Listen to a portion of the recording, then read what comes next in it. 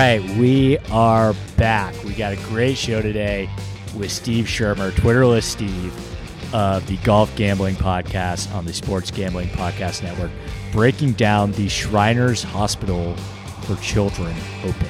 Steve is an incredibly knowledgeable guy that I have wanted to have on the podcast for a while. Just a wealth of information and as into the numbers as I am. It's a podcast that easily could have gone 2 or 3 hours. We really just had to stop ourselves from going down too many rabbit holes, but I think you will enjoy this conversation. And if you like this podcast, I would encourage you also to check out Steve's podcast as well. I'm actually popping on theirs in the next couple of weeks too, so be sure to be on the lookout for that. I apologize that I've not done my Sunday show the past 2 weeks. I was at the Ryder Cup 2 weeks ago, and then last weekend I flew to Chicago to play Chicago Golf Club with a college buddy, which I'm just going to take 10 minutes at the top here. And if you aren't into architecture at all, that's fine. You can fast forward.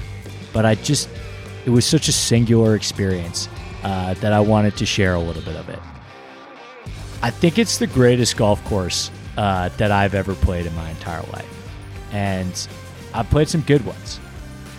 Now, that may be recency bias, but I've never had an experience where I've had to think so much during a round of golf. It's a CB Macdonald design, who is my favorite designer. He's done National, which previously held the spot of my favorite golf course. He's done the Creek, which I grew up playing and also holds a spot in my top 10. Deepdale, Piping, Yale, the list goes on. He's done a ton, and he's a Scottish designer. His entire influence is from Scotland and how golf was originally conceived and how it was originally played in its most pure and original form. And you really feel that when you're on the course. There's no tricks or gimmicks. There's nothing fancy about the place at all.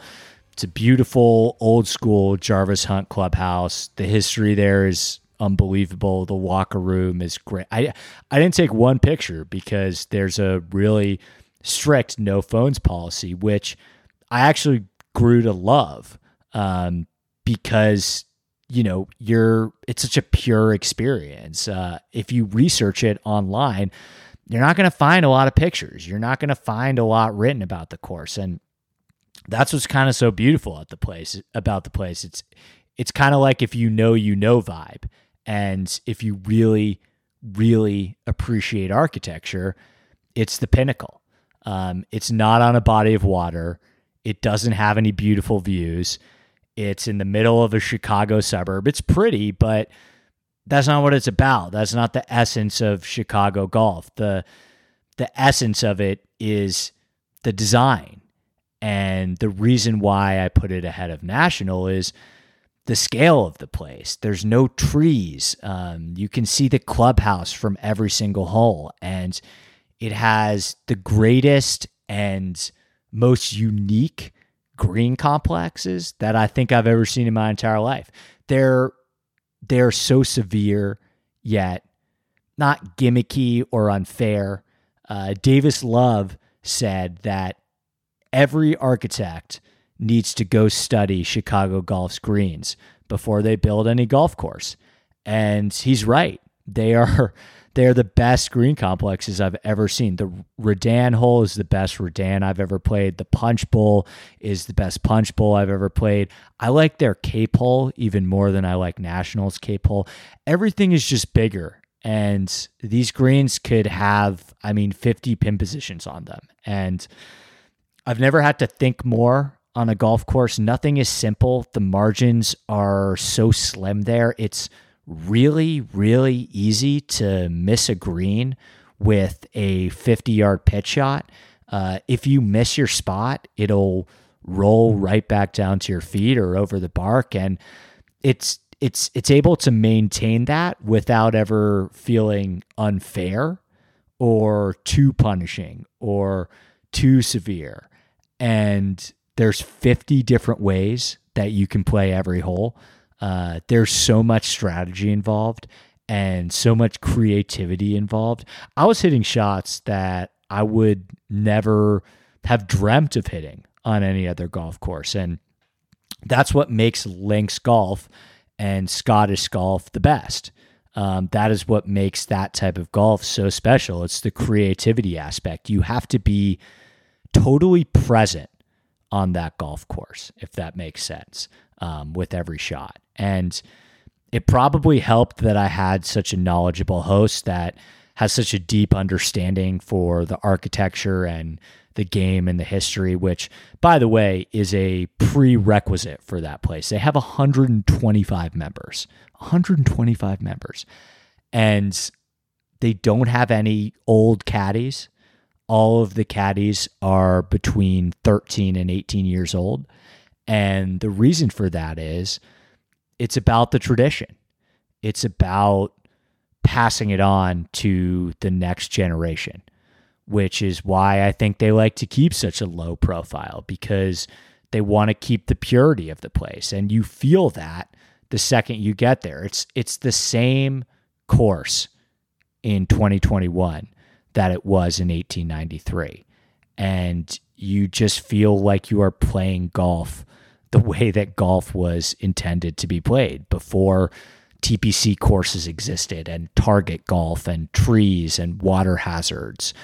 It's a ground game. It's thought. It's creativity. It's controlling your ball flight. It's just pure.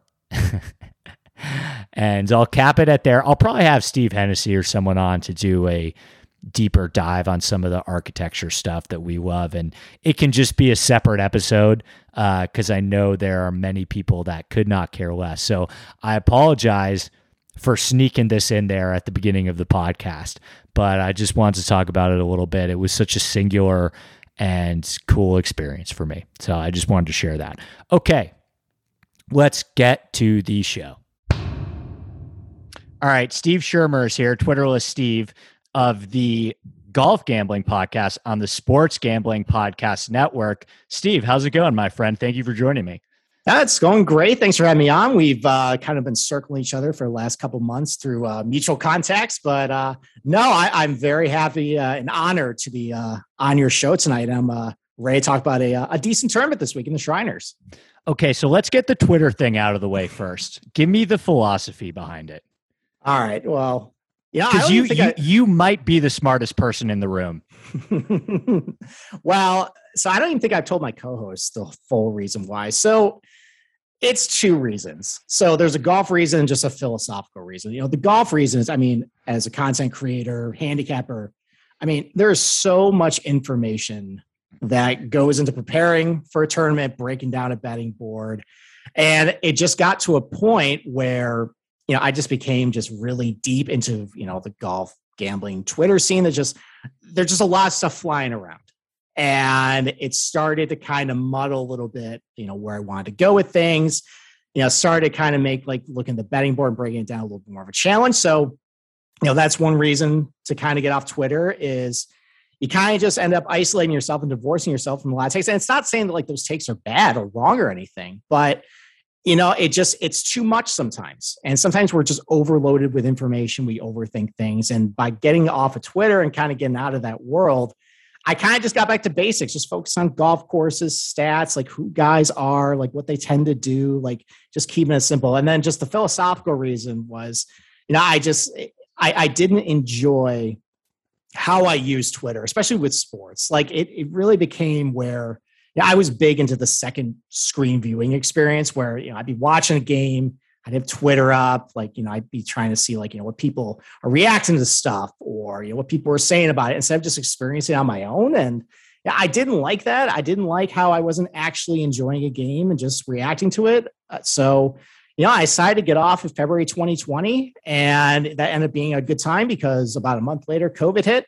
And we had the ugliest presidential election ever. And I'm sure I haven't really missed much with anything with that. So, it's something that I would encourage, especially people who do this stuff and digest a lot of golf information, to just turn it off, get off it for a month.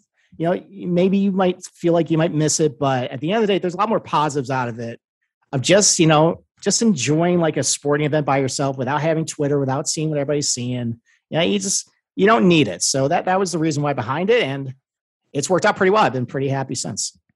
Yeah, I think, listen, the only reason this podcast exists is because of Twitter. The only reason that I have been able to make a career out of this and get paid to do this is because of Twitter.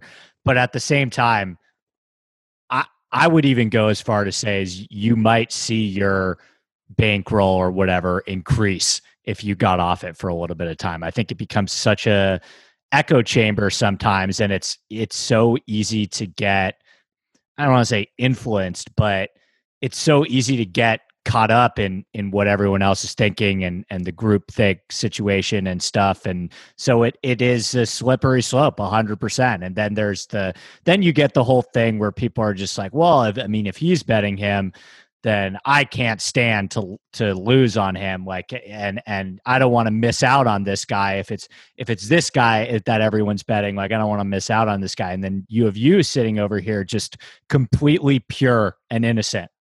Mm-hmm. Or even the opposite's true, where let's say, you go through your process, you like a guy, but then you see like 4 random Twitter accounts say they like him too. And then all of a sudden, like this happens with my co-hosts all the time. Like we'll be talking about a guy Sunday and Monday who we like, and then he goes on Twitter and sees like 3 people who like him. He's like, oh, I don't like him anymore.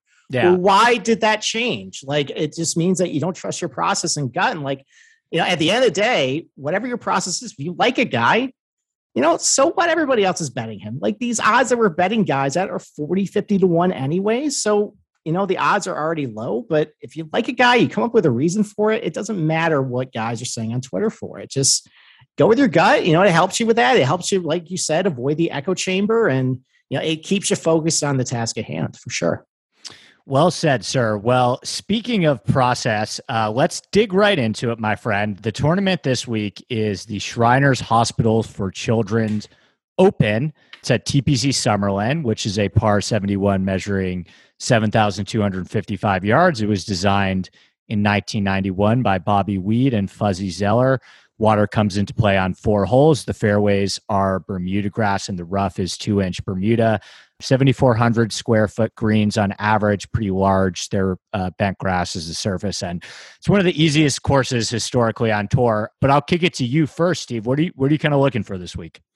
Well, I think with this golf course is, just kind of look at the nitty gritty, just like what guys do there. So, it's, even though it is about 7,200 yards, they're playing at elevation. This thing is pretty firm this time of year. Balls are rolling out pretty good. Like, I think the average driving distance last year for everybody was about 302. That's a lot longer than everybody. So, and I think that kind of has helped, shrink the gap between like bombers and short hitters. Like I think some people, see this golf course as, oh, well, it's pretty generous corridors. You can kind of bomb it out there, but when you're at elevation and the ball rolls out, it really helps a lot of shorter hitters do well there too. So, guys are hitting a lot from the fairways. Usually the fairway, the driving, driving accuracy percentage is usually about low 70s. It's one of the highest in PGA Tour.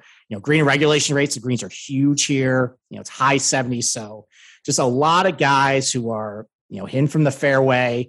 They tend to be hitting a lot of approach shots between 100 and 150 yards. There's not as many longer approach shots as some of the other PGA Tour courses too. So yeah, and like you said, like this is definitely one of the easier golf courses. This is at the end of the day, a resort course. They're trying to get as many rounds as possible of gamblers coming through Vegas. So, it's pretty soft, receptive bent grass greens. There's not really a whole lot of tricks to these greens. So I think they're pretty flat overall. Like some of the pictures I saw, they're definitely not as dramatically undulated as some of the other stuff we've seen. So yeah, I think that's the reason why this thing kind of turns into a putting contest, a little bit of a crapshoot every year. Let me ask you a follow-up question to that. On these courses where it's a little bit easier it's a little bit less resistant to scoring and putting is higher, there's a higher importance on putting this week, I should say. Does that kind of lead you astray from picking some of the favorites and betting on some of the guys that are a little bit farther down the board, just because obviously, as you do, putting's like probably the most volatile statistic. And so anytime putting is more of a factor at a course, it's going to create a wider range of outcomes, which is obviously bared true at a place like TPC Summerlin. You've seen all types of players succeed here. You saw Martin Laird win last year, and Kevin Nas won here twice, and Bryson's won here, and Cantlay's won here, Rod Pampling, Smiley Kaufman, Webb Simpson. So there's a ton of different player profiles clearly that can succeed here. Do you think when we get to some of these easier courses where it's more putting dependent, does it change your strategy at all? Yeah, I mean, I think it means that you can probably try and target those a little down the board. But I think maybe what you want to try and do is maybe try and see, like, you know, you can create like a composite index of like how these guys do kind of these scoring, like, you know, tournaments. Like, you know, you can see like what they do at like the Rocket Mortgage or like the John Deere or, you know, the Byron Nelson, like all these birdie fests, and kind of see like, okay, you know, if these are types of, you know, courses where, you know, guys are used to going pretty low, they're hitting a lot of greens, you know, maybe you can kind of try and find a guy who tends to kind of raise his game there. So, but I've always, you know, I kind of wanted to ask this to you is, you know, I've struggled over the last couple of years trying to figure out, like, you know, when it turns into kind of these putting contests, or like, or more specifically when it's like, it's kind of easy greens to putt on, right? Yeah. Does that favor better putters, worse putters? Because I think I can make an argument kind of both ways on that, you know, as far as like, oh, well, you know, it's a really hard green. It's really fast. There's a lot of undulation. Maybe better putters will be a little more adept at it, or like, you know, maybe everybody's putting defensively. That kind of levels the playing field. I don't know. I mean, as far as like, Boston Cabaret and I've been kind of going back and forth, like when you get those types of greens. So what do you think about that? Like when you get to kind of greens where they are pretty easy to putt on. So like, you know, does that tend to favor better putters, worse putters, just make it more of a crapshoot? I don't know. What do you think? I think it depends. I think that like just kind of basing it off of my own experience playing golf. Like we were talking about this a little bit off air. Like I went to Chicago Golf last weekend and it played the purest greens that I've ever played in my entire life. They're rolling 13 on the stimp meter and they're just perfect. They're not the type of greens that I play at my home course or some of the public courses that I play out in LA. And to me, that favors better putters, right? If you're hitting your lines on those putts, like they're going in, they roll so completely true. And whereas when it's a course where it's a little bit easier to kind of putt on, I think that brings kind of a wider range of guys into play. I don't know if that was the best example either, because we're kind of talking about are the greens specifically difficult. So I think it kind of depends. Like what's interesting to me is a lot of good putters have fared really well here. And there are certain courses, like last week was a course with the Sanderson Farms where a lot of bad putters have coincidentally enough fared well there. And then you see a guy like Sam Burns, who's a really good putter, lose 2 strokes putting and still win the tournament. I think it's random. I think putting is so random. And I think that once you start diving into like putting too much, I think it's a little bit of a crapshoot. And to be honest with you, that's a very long-winded way of saying I haven't really been able to figure it out. Yeah, I don't think anyone's really been able to figure that out. It seems like I've gone back and forth on it, but I mean, I think for me, it comes down to more like when I think of a guy, are you capable of getting like, because probably the winning scores would be what, like minus 20, 21, 22 under. It doesn't look like the weather is really going to be a big factor this week to keep scores low, like when Cantlay won a couple of years ago. Like, are you capable of actually getting to like that level? And I mean, sometimes it does come down to like, just can you hit enough putts to do it?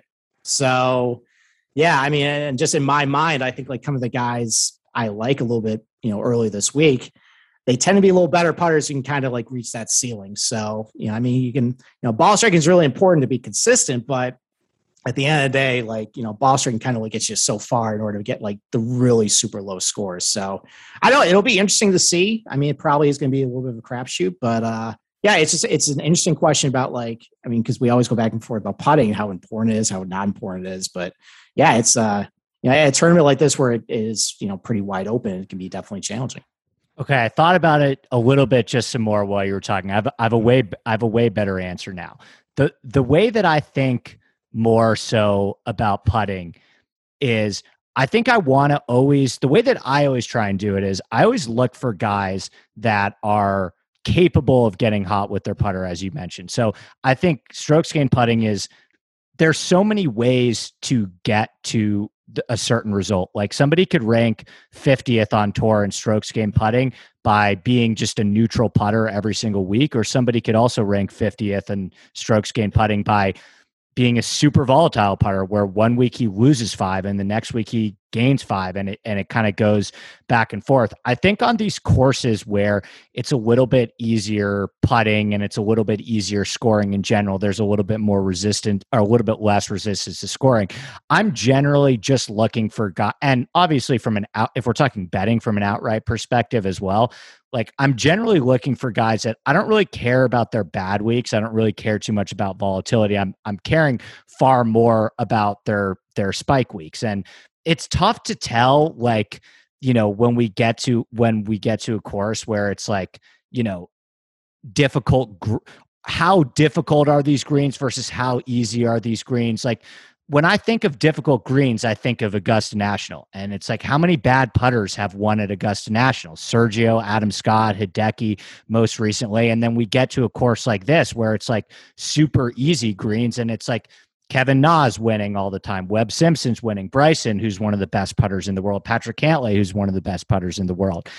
So it's so hard to really say. I think it's really variable dependent and comfortability dependent. And I do think there's a lot of merit. I know both of us are into agronomy. I do think there's a lot of merit in terms of different surfaces. Like, I do think that certain players are more comfortable in Bermuda. Bermuda is such a grainy surface. And if you go to Bermuda for the first time, like I remember I used to go to the Ledbetter golf academies in Florida. And it's like, when you first start going there, and you don't know how to putt on grain and you don't know how to read grain, it's like not even fun. Like you're missing like pretty wildly sometimes. So I do think there's a lot of merit in being more comfortable on, Bermuda or Bent. But when it comes to kind of differentiating, is this a difficult course to putt on? Is it a hard course to putt on? It's so hard for me to kind of tell. Yeah, I think you hit on something good too. That definitely, I mean, I'm from the Northeast, and anytime I go down to Florida to visit my parents who go golfing down there, I putt like trash. And then I get back up here and I'm like, I can roll in, 10, 15 footers. Like, it's nothing, because I'm putting on bent grass. I'm putting on POA, like, like good POA, not like the crap California POA, like, Pebble or something. But yeah, it is. I think when you look at like the agronomy stuff too, like that, like definitely like putting on Bermuda, like I definitely put a lot more weight as far as like, okay, I know you're good at that. Like bentgrass, I've kind of seen like that kind of levels things out, because like, it does roll a little true. And these guys are professionals at the end of the day. It's not like comparing what you and me do, on the putting green. Like, like these guys are still hitting like, 10 footers at what, like a 50% or 40% rate. So, even if we call somebody like a quote unquote bad putter, like if we give them like 10 feet on a bentgrass, green, they're going to do pretty good. So, it's easy for us to sit here and nitpick guys, but at the end of the day, they're still pretty good putters on those surfaces. Yeah. When I told Nagels that I was having you on, he was like, "Oh, you guys are just going to jerk yourself off with all your numbers and stats and agronomy." And here we are spending the first 10 minutes in this strokes gained putting complete rabbit hole. Exactly. Yeah. It feels like I'm sitting on the psychiatrist couch here, just kind of letting go of all my ramblings about agronomy and, putting takes. So yeah, that's great. So, but that's why I'm here. So perfect. Well, that's why I had you. Exactly. I love talking this stuff, and obviously there are a lot of things that we aren't even able to come up with answers for, but I love kind of talking about it and digesting it and debating it. I think we covered the course for the most part. I didn't get to do a solo podcast, so I didn't do a whole deep dive myself, but to kind of put a bow on it, like, I'm not overly concerned this week with whether a player is long or short off the tee. There's some quotes that I was reading. Driving accuracy here certainly helps, but not so to the point where I would recommend like only honing in on fairway finders. I don't think missing the fairway is a death sentence. I think you kind of hit on it with the proximity distances. 54% of approach shots come from between 100 to 175 yards. All of those ranges rank above tour average relative to other courses. And oddly enough, almost 25% of approach shots still do come from 200 yards plus. Well, very few come from 175 to 200. So my guess is that can be chalked up nearly to kind of all players going for the green and two on some of the par fives. I guess there's two relatively long par fours and two par threes that are pretty long. But other than that, like, you're going to have a wedge or a short iron in your hands on probably 12 or 13 holes. And so kind of along with wedge play and the ability to control an occasional long iron, I'm primarily looking for players that, as you mentioned, are comfortable in easy scoring conditions and have experienced some success on bent grass greens. I know I probably sound like a broken record during the fall swing, but it's true. I think birdies are the name of the game during this portion of the season. And it should not be overlooked that some players are just more comfortable than others in tournaments where the winning score is 25 under. Yeah, I mean, it can allow guys to be aggressive, play loose, and, fire at pins. And, there's a lot of golf courses like that where just guys are firing at pins all the time. And, I mean, this is a, example of Rocket Mortgage with Detroit Golf Club. Guys pepper greens there. And, it turns a little bit of a putting contest. Same thing with all the Byron Nelsons. Like, funny enough, like, it didn't matter going from TPC Craig Ranch and Trinity Forest. They basically all played the same. So, yeah, I'm with you. Like, I mean, if you give a pro, like, a short iron or a wedge, from the fairway into a green, like, it really shrinks the talent, the gap in talent between the best players and the worst players. So yeah, I definitely think, this is gonna be wide open. It's gonna be fun to handicap. And yeah, why don't we let's get to digesting the betting board? Yeah. Let's dig into it. Okay. So actually let's take a quick break before we get into the odds. Talk about Thrive Fantasy app. Come prop up on Thrive Fantasy this football season. Thrive Fantasy is a daily fantasy sports and esports app for player props. With Thrive, you can eliminate countless hours of research and focus only on the top tier athletes that have the biggest impact on the game. You get to choose 10 out of the 20 available player props to build your lineup. For NFL, PGA, it's only 5 out of 10. Each prop is assigned a fantasy value for both the over and the under based on how likely it is to hit. If you hit the most props, you rack up the most points and you win a share of the prize pool. Thrive has over $140,000 guaranteed in prizes for every NFL game, which is right now. Actually, NFL is happening right now. The contest that I will be playing in is Thrive's featured $100K guaranteed contest. That's only $20 to enter, and first place takes home $20K. But if you use promo code Andy, that is promo code Andy, made it very easy for you. When you sign up today, you will receive a 100% instant first deposit match up to $100. So whatever you deposit will match you. If you want to deposit $20 to enter the feature contest, an extra $20 will show up in your account, because that is how we do things at Thrive Fantasy. It's very simple. They have golf, they have football. I plan on playing both, but basically you get to pick your favorite over-unders on a golfer or a football player's fantasy points. You enter your lineup into a contest, play against people like me, and if you choose correctly, you win. It's very easy, very simple to play. And with promo code Andy, you are getting free money to play with. So once again, download the Thrive Fantasy on the App Store or visit thrivefantasy.com. Make sure you type in Andy under the promo code when you sign up, and boom, double your money in your account from what you deposit. You're good to go, and you can play against me to win even more money. So thrivefantasy.com, Thrive Fantasy app on the Apple Store. Use promo code Andy for a 100% instant match on your first deposit. Let's get back to the show.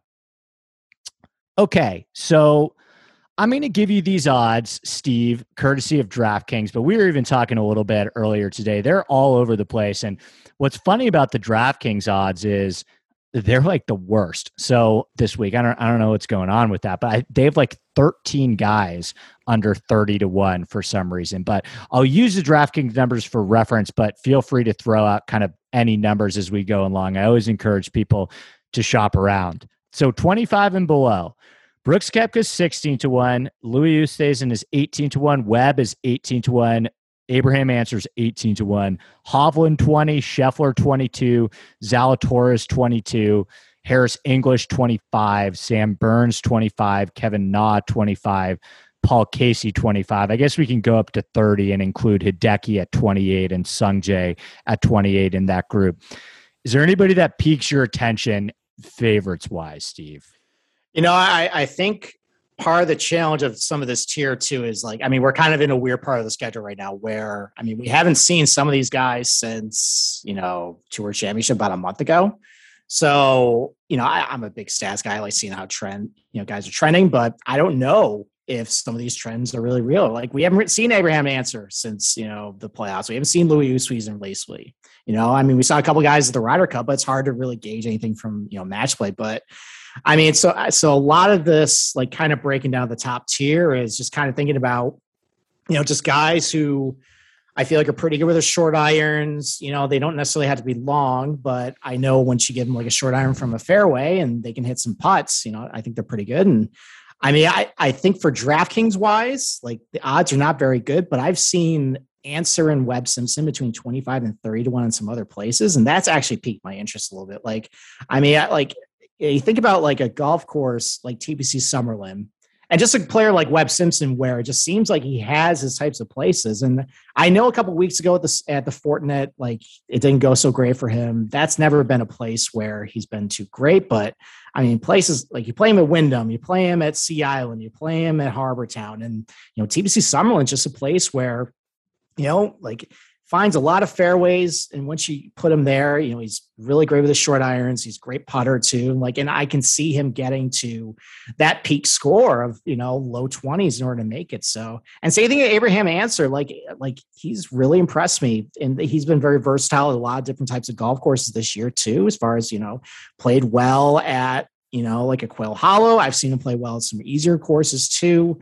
I mean, the ball striking numbers look pretty good on him. I mean, but we haven't seen him for a while. So I think as far as the numbers go, those are the two I'm looking for at the top here that I can kind of picture in my mind of getting to that low 20 score to at least make a playoff or, win this thing.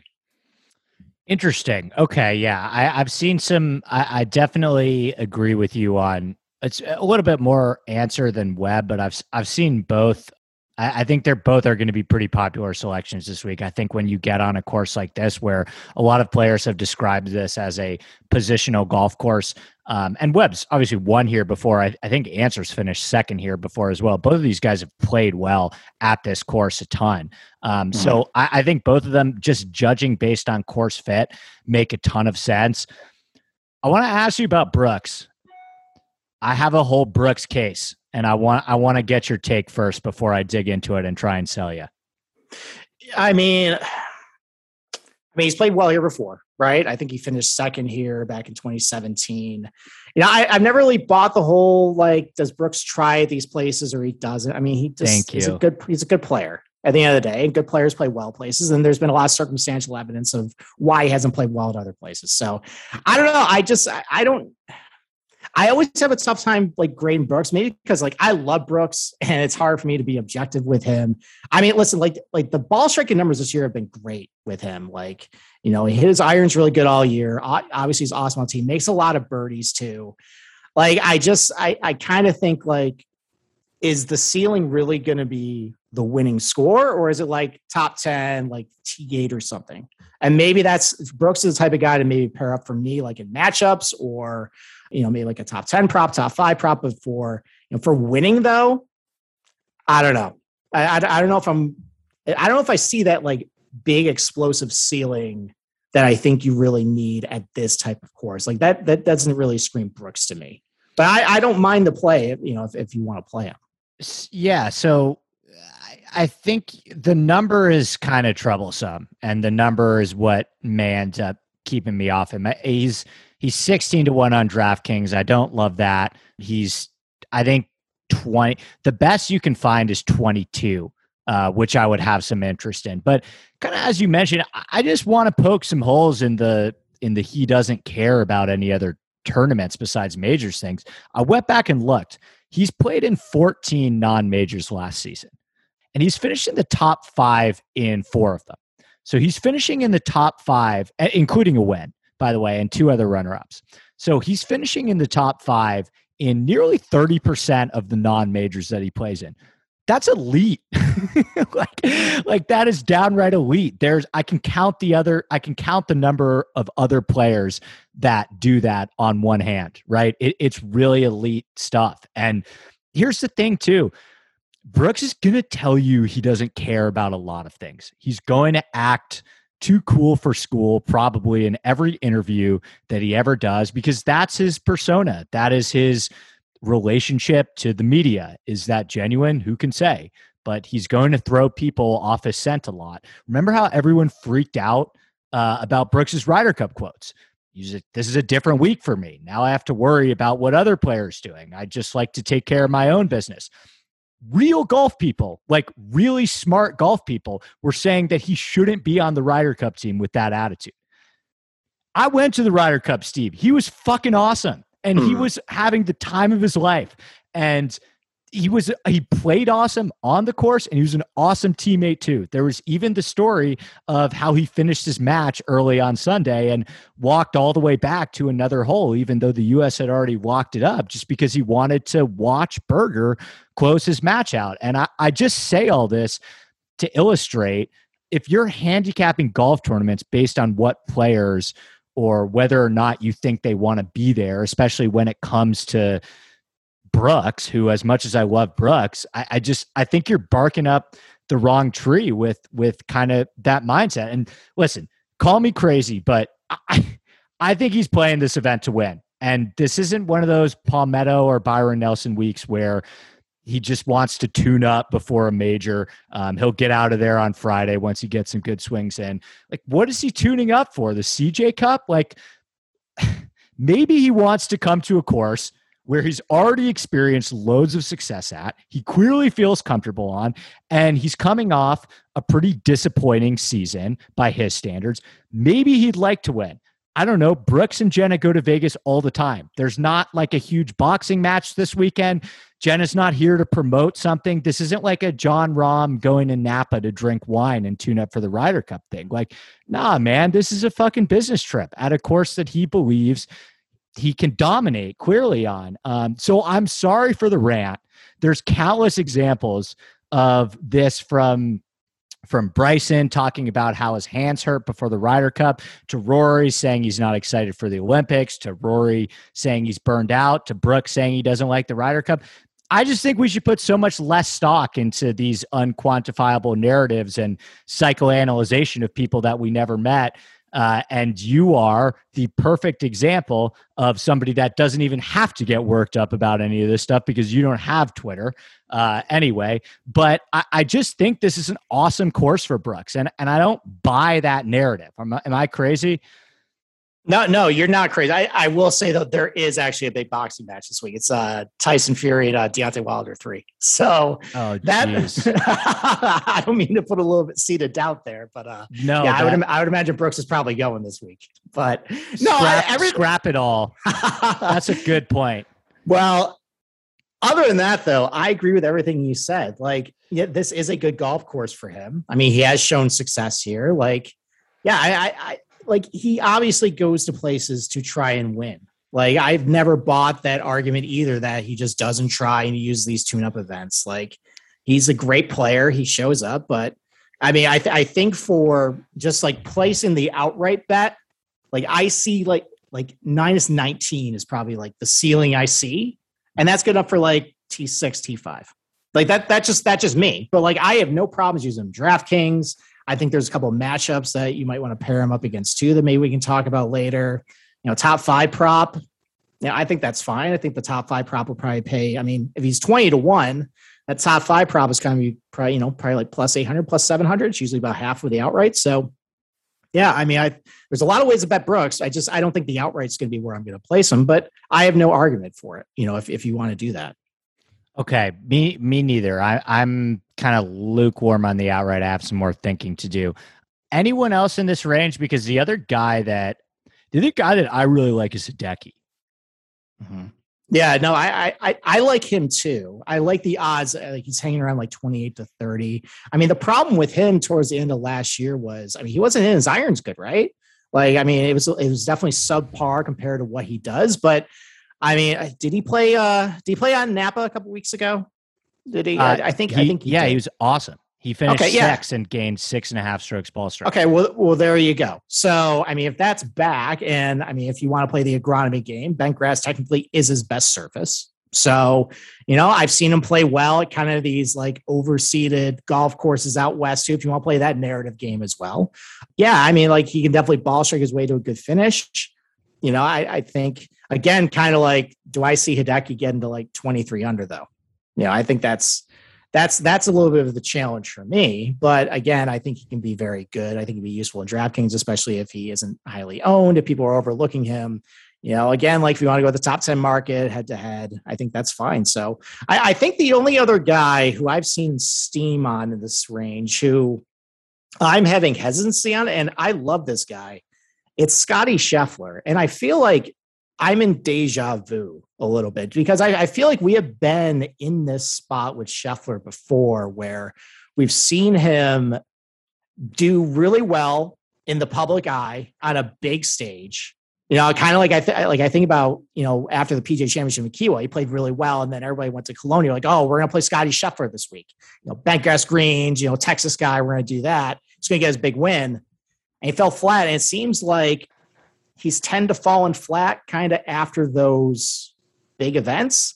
And you kind of look at the numbers, like, he doesn't typically punt very well on Bentgrass. If you really want to like pick nits, that's maybe one. Like, I love Scotty Scheffler, but like, I think he started like 20. I saw a book, start him at 25 to 1. He's already up to 20. So he's clearly getting bet. I think he might end up being the pretty popular outright because people want to be on him when he wins. And I don't know, maybe it's just scar tissue from me putting a lot of faith in them, thinking, yeah, this could be the big week. And it just doesn't end up coming. I don't know. What do you think? Okay. I love Scotty Scheffler as well. He's like my second favorite player in the world. And I've bet him a fair amount, and I think here's my thing with Scheffler, and I'm not going to bet him this week, but I think the Ryder Cup thing can kind of go either two ways. I think there's two ways of looking at it.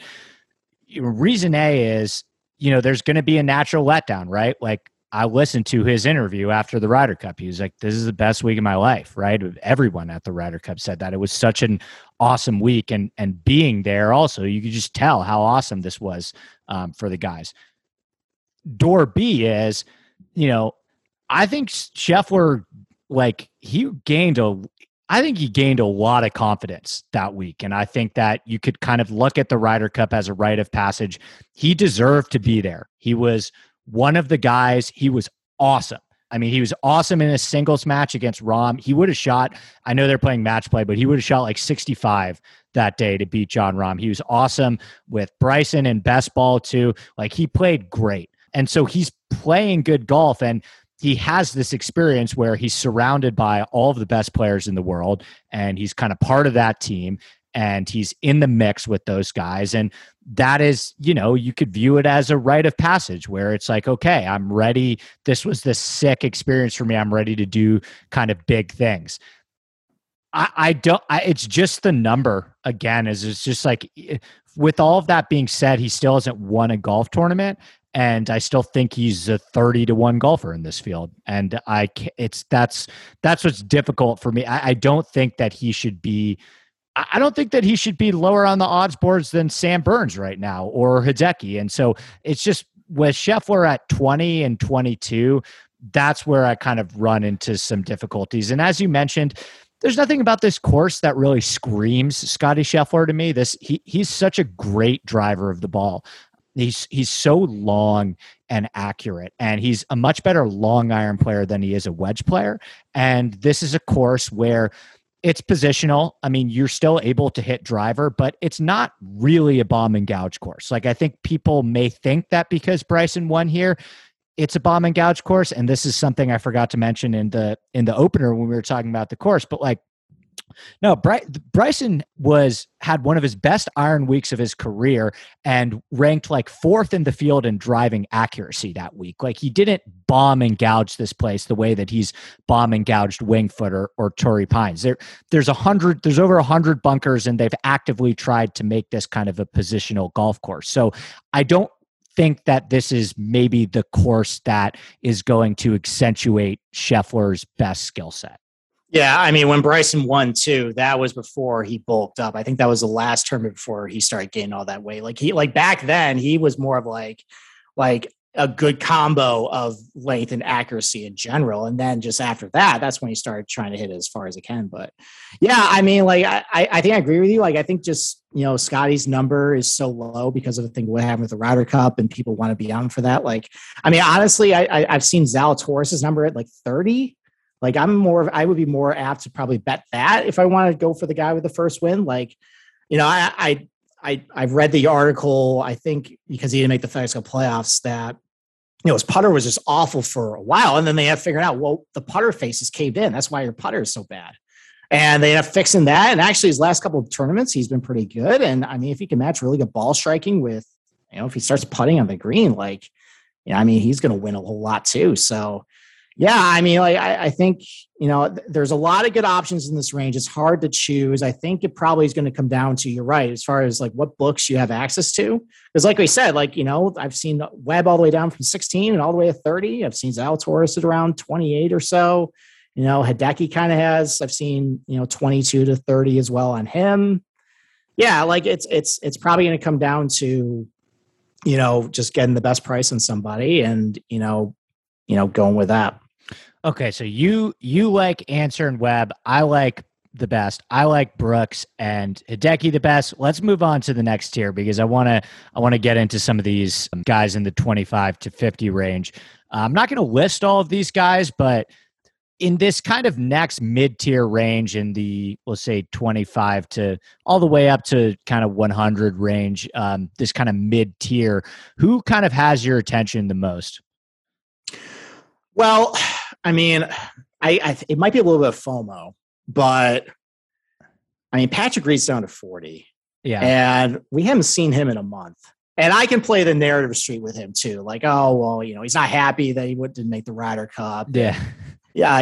Is he just going to show up and just, try to teach everybody a lesson? But listen, like he definitely is not a stats darling, especially what he did, ever since the Memorial has been very good, but that has been a month ago. A lot can change. And I do think, if he just finds like 4 days of just nuclear putting, yeah, he could just blow out the field and do pretty well. So I know that, this season he wasn't very good with a wedge, but I know historically he's been usually pretty good with it. So, the number is 40. It's tempting. I think I'm going to try to resist on that, but he has my attention because I think the last time I thought this way about Reed was around Torrey Pines when I thought they hung a number they shouldn't and he ended up winning. So, so there's him. I'm always a sucker for Sungjae Im.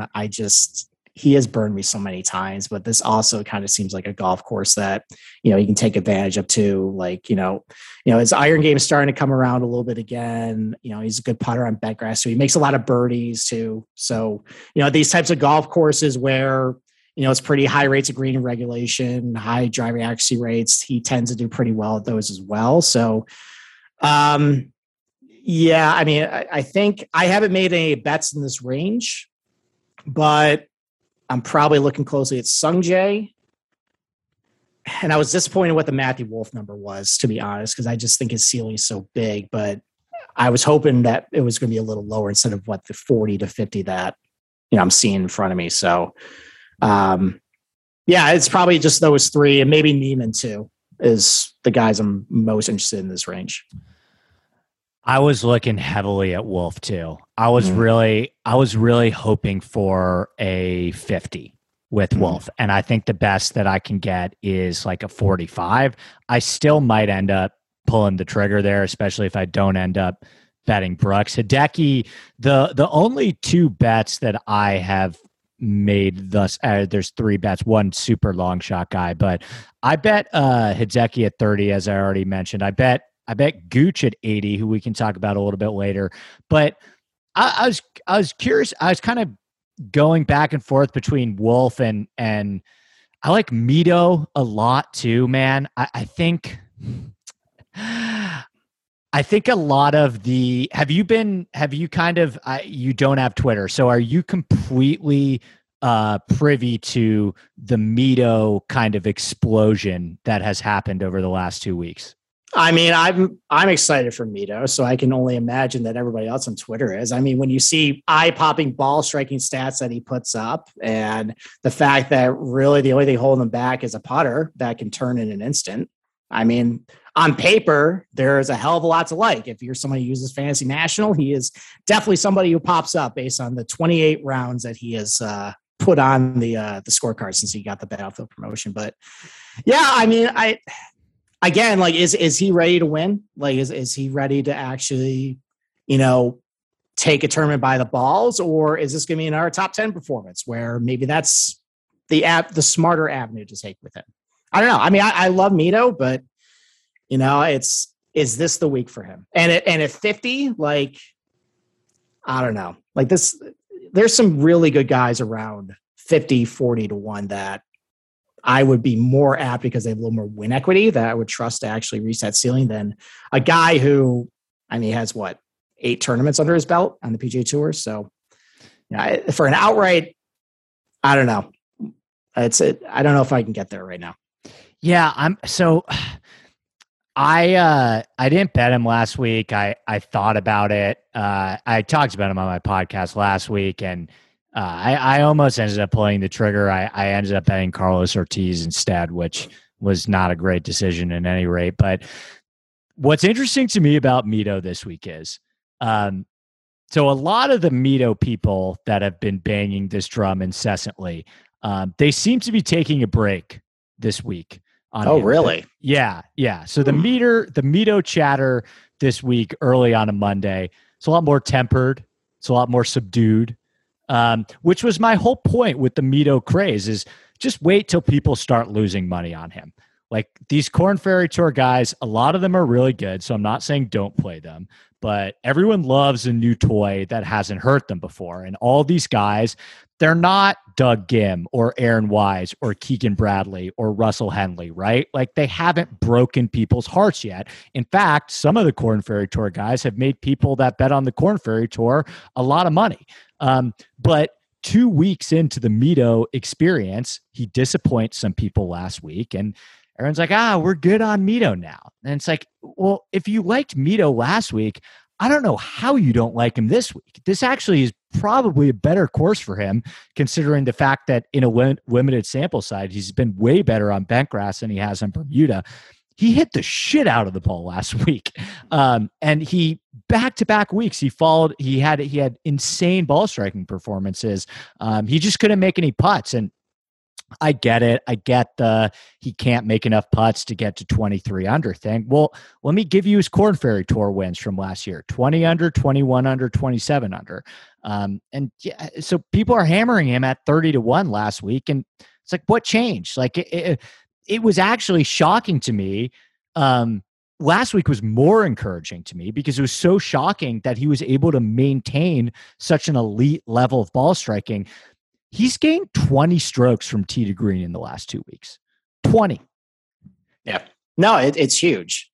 I mean, I think, my co-host, I sold my co-host on the Mito at the Wyndham, and that did not go well that week. I remember that. And so he's sworn him off since then. So I guess I would have thought that probably would have, turned people off. But then I bet him, I think at Napa, he played really good. He just came up a little bit short. Maybe if that's really the case, that people are starting to turn their nose at him, then maybe I need to reevaluate. And because I have nothing bad to say about Mito. He's a great player, and as a stats guy, he checks pretty much every single box I'm looking for. So, yeah, it's maybe I need to recalibrate at that point. Yeah, I think from speaking of a DraftKings percentage or standpoint, like he was like 25% last week. And he's not even going to be close to that this week. I still think he'll garner ownership because they priced him lower than I would have expected. Like he was 9,900 last week, and now he's 7,800, I believe. And I get that this is a big field, but like, he finished top 40 and gained 10 strokes from tee to green, right? Like, So I still think that because they priced him so low this week, he's still going to garner ownership, but it's not going to be anything. I still don't think it'll be like 20% or something like that. So my point with Mito, and I haven't gotten there yet. I'm kind of trying to figure out between him and Wolf in that range is I just think if you like this guy last week, what he did last week to me was more encouraging because it's so difficult to maintain the elite ball striking thing. And my point, kind of similar to you, is being so reliant on the numbers. The reason why it was harder for me to jump on the Mito train than others is I was just like, let me see a bigger sample size. Like I need to see him do this for a sustained period of time. Like, I don't know how he was terrible at the Wyndham, right? That's why I didn't bet him at the Fortinet, which is because I was like, I don't know how Mito responds from a bad ball striking week. I don't have data on that, right? And he was awesome at the Fortinet, and then he was awesome again ball striking this week as well. So my only point is it's like he's starting to show you that type of thing. And so if you liked him last week, like I think this is arguably a better spot for him, but we'll see. Him and Wolf are like the two guys that I'm really kind of honing in on in that range. Another guy who I'm actually looking at, who I forgot to mention. So, Adam Scott's been playing better, and I actually had access to the website I use. They basically estimate the strokes gain data for the European Tour events, and he hit the shit out of the ball at Wentworth too. And going back to the Wyndham, close call there. He played pretty good there. I don't know what happened the second round of Liberty National. Maybe you were there, right? I don't know if you saw what happened. Like, he played great the first day, and then he just tanked the second day. But he played good at Wentworth. He's played okay here, in the past. Yeah, I mean, that's a guy with some pedigree too. Like, again, I don't think he can get to 23 under, but I mean, I think the one knock about Adam Scott, his entire career is the fact that he's a bad putter. Well, I mean, that's one of his strengths all year. So, yeah, I think he might be kind of an under the radar play too. I'm not on Twitter. I don't know if he's getting steam, but just looking at ownership, it doesn't seem like he's getting a whole lot of play early with DraftKings. I think that might be kind of a decent play with, maybe some top 10 upside with him. Okay. So this whole range here with with DraftKings, their odds, I think, are a lot worse than a lot of other places, but I think they have the best Kokrak number. I think if you want to bet Kokrak at 55-1, I could totally get behind that. I think that makes a lot of sense. I think the Adam Scott number, as you mentioned, I'm seeing him at 55 here. I think there's a pretty wide range of outcomes on that as well. I think he's kind of all over the place too. The guy that was I never play, Steve, and he's never going to pop in any of your models based on his specific skill set. But I was actually shocked to find how much Ian Poulter made sense to me on this course. Mm-hmm. Yeah. Why can't he be Kevin Na at this place? Exactly. And he didn't play all that bad at the Ryder Cup, right? He had Rory's dead carcass on his back the whole time. No, he didn't play all that bad at the Ryder Cup. And your point with Kevin Na, I actually tweeted that kind of as a joke, which is if you're curious about how Kevin Na would have performed at Whistling Straits, see Ian Poulter. And he actually, as you mentioned, he did a pretty decent job for how difficult that course was for him. He was not, I watched his, I think it was his second match with Rory on Saturday afternoon, it would be. And I mean, these Scheffler, these guys are hitting the green in two and stuff. And he's just grinding out there, just absolutely grinding. And I don't know, you get to a course like this, and I think him and Kevin Na have a very similar skill set. And I think that his ball striking's been a little bit better for him. And it's kind of trending in the right direction. He had, last we saw him again was at the Northern Trust, and he lost strokes off the tee, but gained 2 on approach and was a neutral putter. I think that he could play here, and he's coming off a bad putting week. And he's such an elite putter. So I went back and looked, how does Ian Poulter respond after a bad putting week?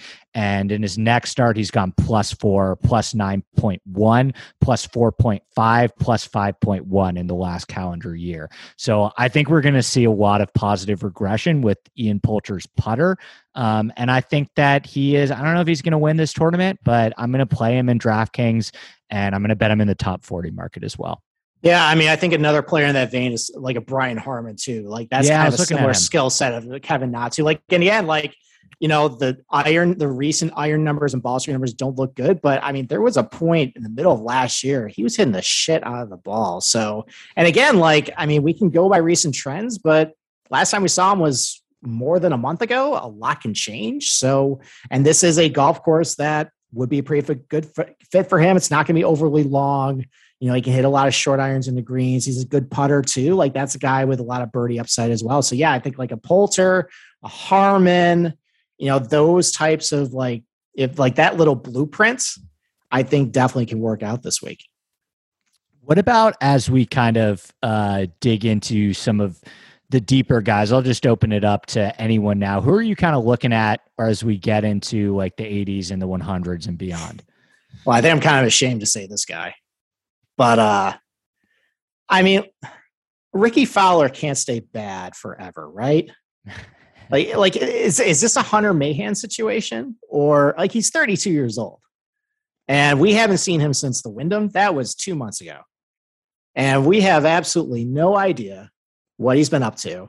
His outright price is 100 to 1. This is not paying like 60 to 150. This is 100 to 1.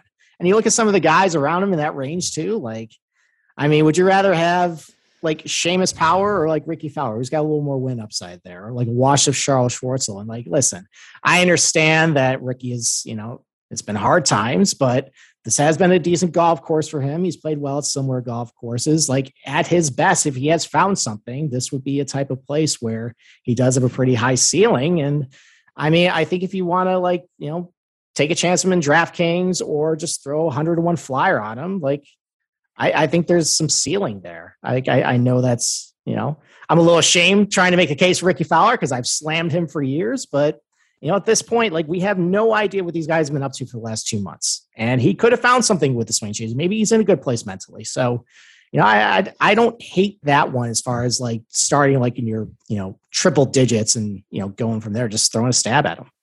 Well, we know what he has been doing the last 2 months. He's been shooting commercials for Rocket Mortgage, but I agree with your sentiment. I drafted Ricky Fowler in a season-long fantasy golf draft, and I got a lot of eye rolls. But my logic was the same as yours.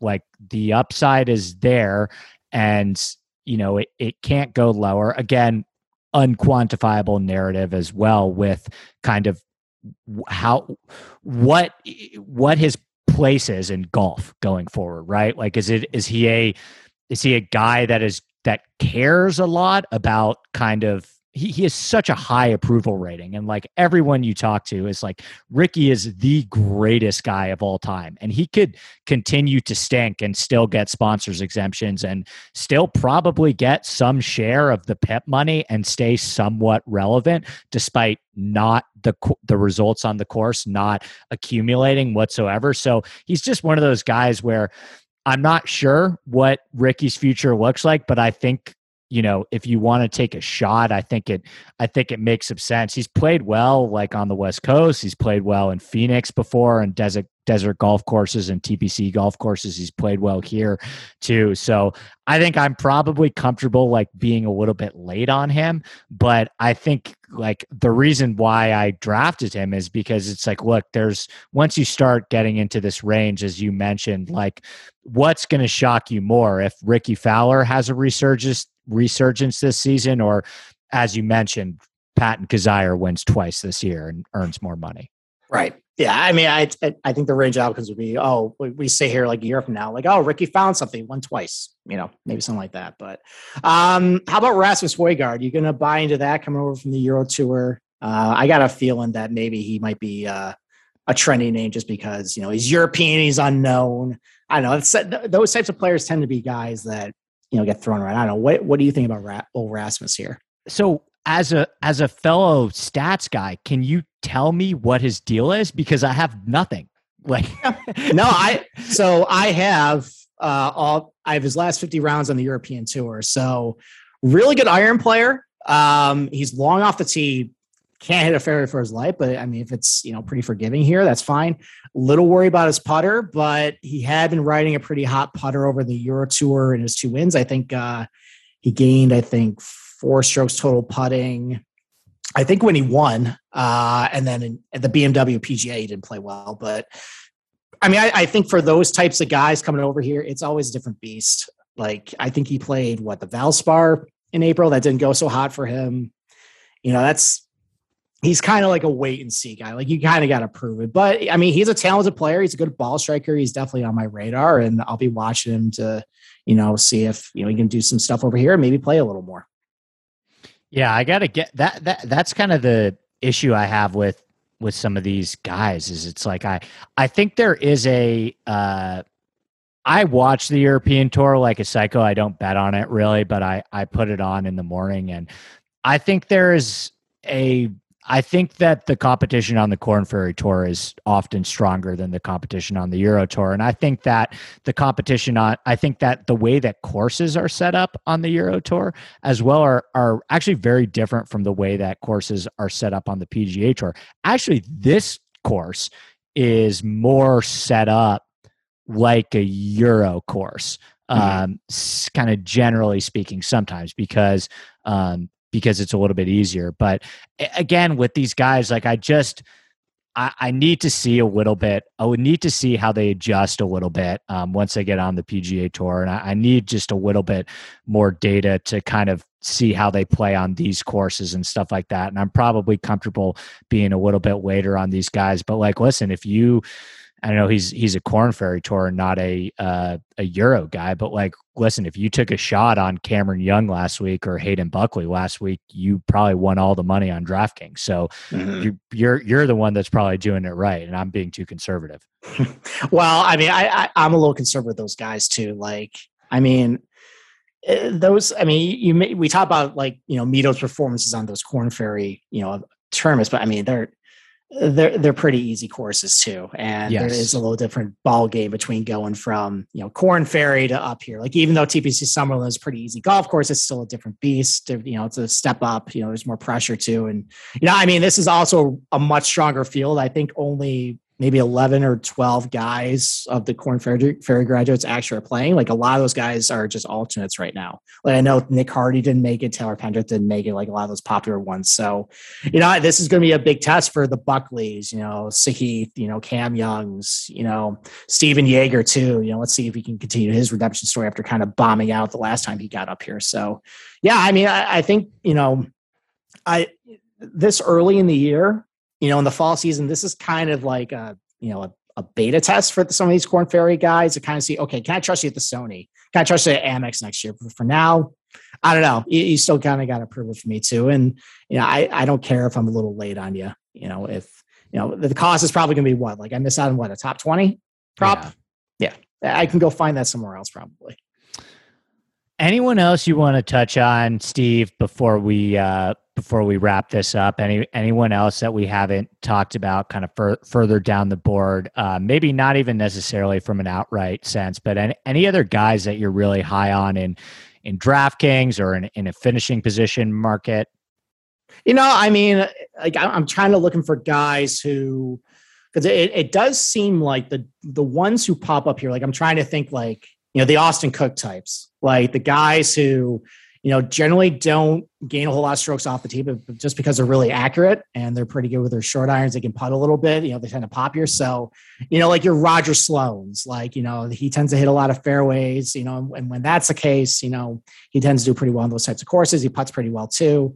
Adam Hadwin tends to do pretty well in these types of golf courses. He tends to do pretty well out west too. So, I think his odds are 151. I don't know if I want to bet that, but he's someone I maybe want to look at for like a top 20 prop, maybe DraftKings. Adam Schenk, I think you liked him last week. I still think maybe you can go back. Yeah, but I still think you maybe go back to him. Like, I think this is still a type of course where he's okay. And he's had good success here too. If you want an oldie but goodie, a boring type of like a Ryan Moore, he's boring, but he tends to be pretty solid. This seems like a Joel Damon type course too. Like, it's not overly long. He can his iron play has been all right. He's been putting a little better lately too, but I'm still kind of digesting like the bottom of the board here. It is Monday, but I mean, those are probably 4 or 5 names that are kind of on my radar way down the card that I'm taking a look at. Yeah. The only other guy that I'll throw out there is, so really shocking to me, but like the big kind of model that I did where I kind of put all my things together and made kind of a composite version. Hank Lebioda is still graded out as 5. Like right behind Ancer, Louis, Sam Burns, and Paul Casey. And he's 6,300 on DraftKings, right? And he's coming off 3 missed cuts in a row. Remember Hank Lebioda people loved Hank Lebioda last summer because he had that little run where he finished 5th at the Travelers, 8th at the John Deere, and 4th at the Rocket Mortgage. And he actually contended in all those tournaments and had a chance over the weekend to win those tournaments. Well, all those tournaments are bent grass birdie fests, right? And I know that the screen reads miscut, but if you look at his iron play, it actually got way better for him. And now he returns to another bent grass birdie fest, and he's $6,300 and 250 to 1. Yeah, I mean, I had an outright on Lebioda at the Rocket Mortgage, and I think all he needed to do was birdie the 17th. He would have won, and he didn't. So, no, I mean, I think with him, he had some off the course issues. I think some stuff with his dad or something. And right around that time, when he withdrew from the 3M, or from the 3M, so he withdrew, and ever since then he has been great. So, I mean, I can buy Lebioda. Like, let's see, he still looks good in my stat page. Like, I mean, putt's great, the iron play's good, and usually, and those are your scoring clubs. So if those are firing, I think you can do well. So yeah, like I think that's a good under the radar DraftKings price, especially, if he's $6,300, top 20. I think that's solid. Like, another guy close to him too is a Mark Hubbard.